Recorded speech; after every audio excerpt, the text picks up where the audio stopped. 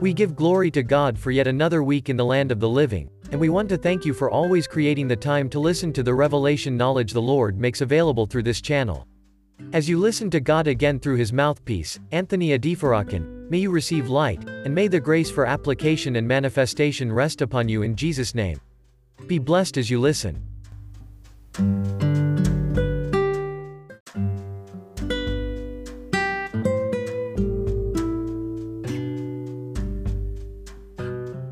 Let us pray. Our Father and our God, we give you glory, honor, and adoration for yet another week in the land of the living.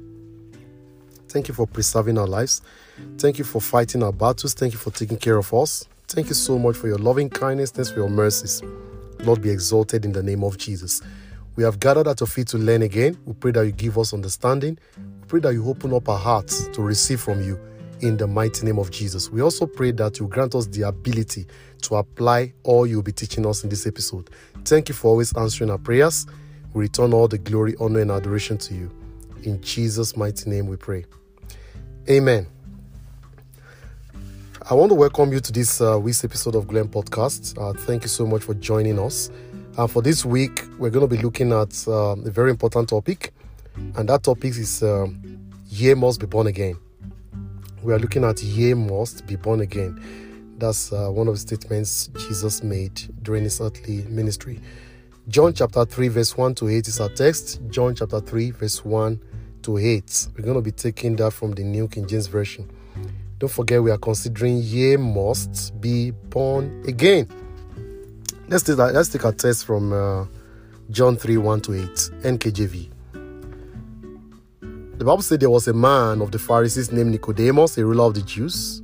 This man came to Jesus by night and said to him, Rabbi, we know that you are a teacher come from God, for no one can do these signs that you do unless God is with him.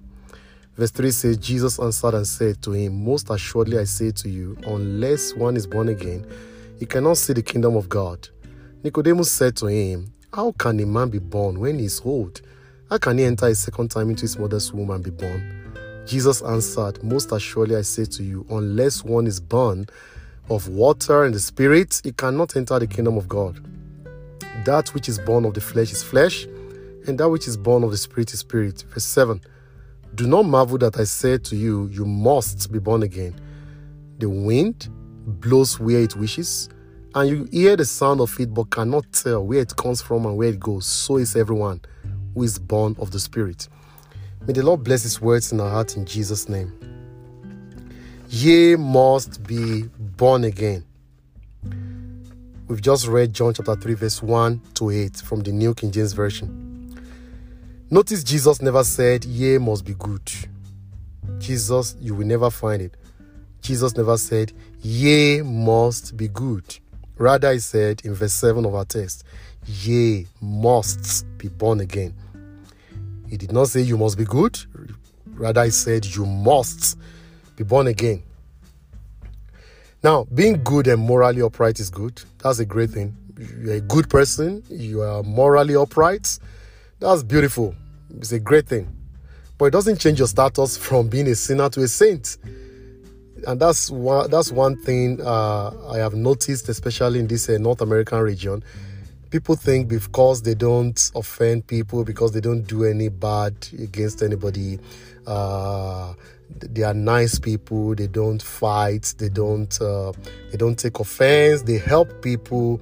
They give scholarships. They pay for people's rent. They pay people's rent on their behalf. They are wonderful. They are good. They share meals. They host dinner. They invite people. They help the poor. All these beautiful charitable deeds, they are awesome and they are beautiful, but they do not change your status from being a sinner to a saint.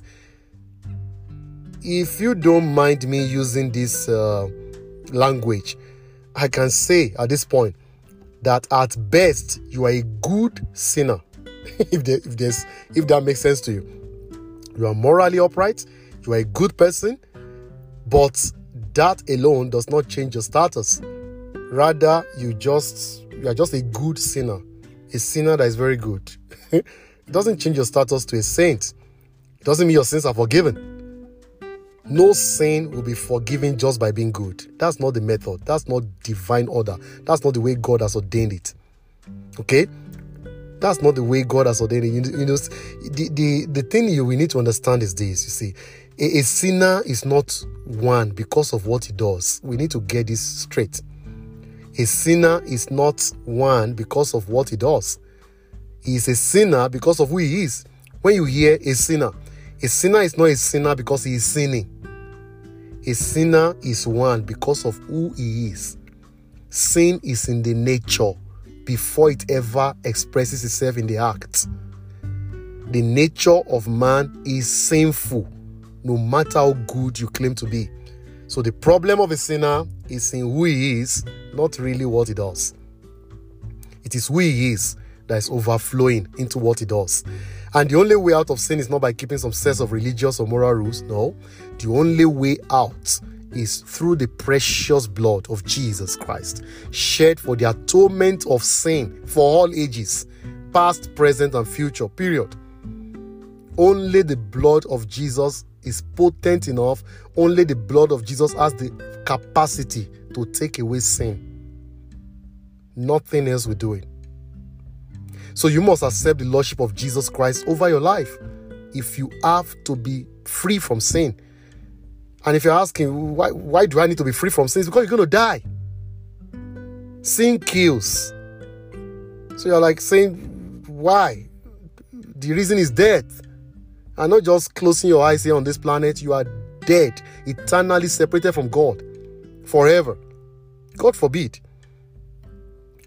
Nicodemus was already a religious leader. Check your Bible, that place we read. He was already a religious leader, somebody who called like maybe a bishop or a pastor, a priest, very highly respected religious leader.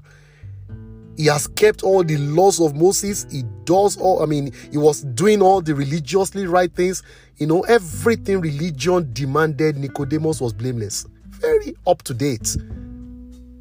He was a great religious leader, powerful, highly respected. Yet, Jesus told him to his face that he needed to be born again if he must see and experience the kingdom of God. So, Jesus was trying to tell him, keeping all these laws, doing all these religious rituals, going to church, the synagogue, reading the Bible, everything you have been doing, congratulations, Mr. Nicodemus. But you are still a sinner.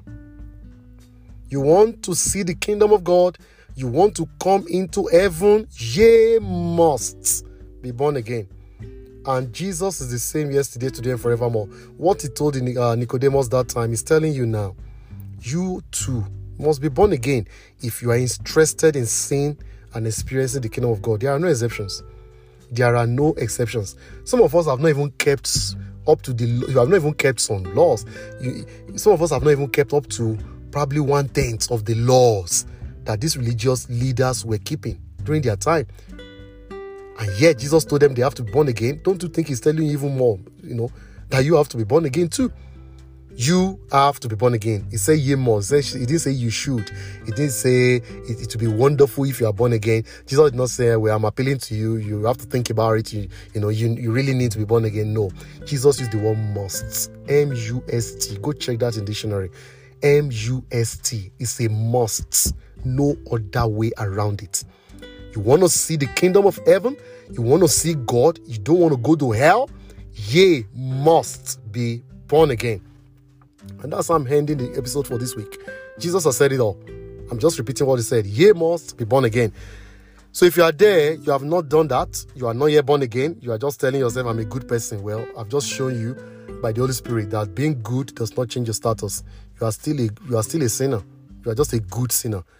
And where bad sinners will go, that's where good sinners will also go. Lake of fire. Because once you're a sinner, all the good, everything you're talking about, they're already neutralized. This sinner is what stains everything. So if you want to surrender your life to Jesus Christ now, you want to be born again, say this prayer after me. Say, Lord Jesus, I am a sinner in need of your salvation. Please forgive all my sins. Save my soul and make me yours forever. I surrender my life to you today. Thank you for saving me. Amen. Let me pray with you. Our Father and our God, thank you for your word. Thank you for telling us the importance of being born again. And thank you most importantly for making your Son Jesus Christ available for our salvation. Lord, accept our thanks in the name of Jesus. I pray for your children who have surrendered their lives to you today. Accept them in the beloved. Write their names in the book of life. And for all of us, the grace to remain saved, the grace to not step out of this salvation, so that we can see your face in glory, release upon us in the name of Jesus. Thank you for answering our prayers. In Jesus' mighty name we have prayed. Amen.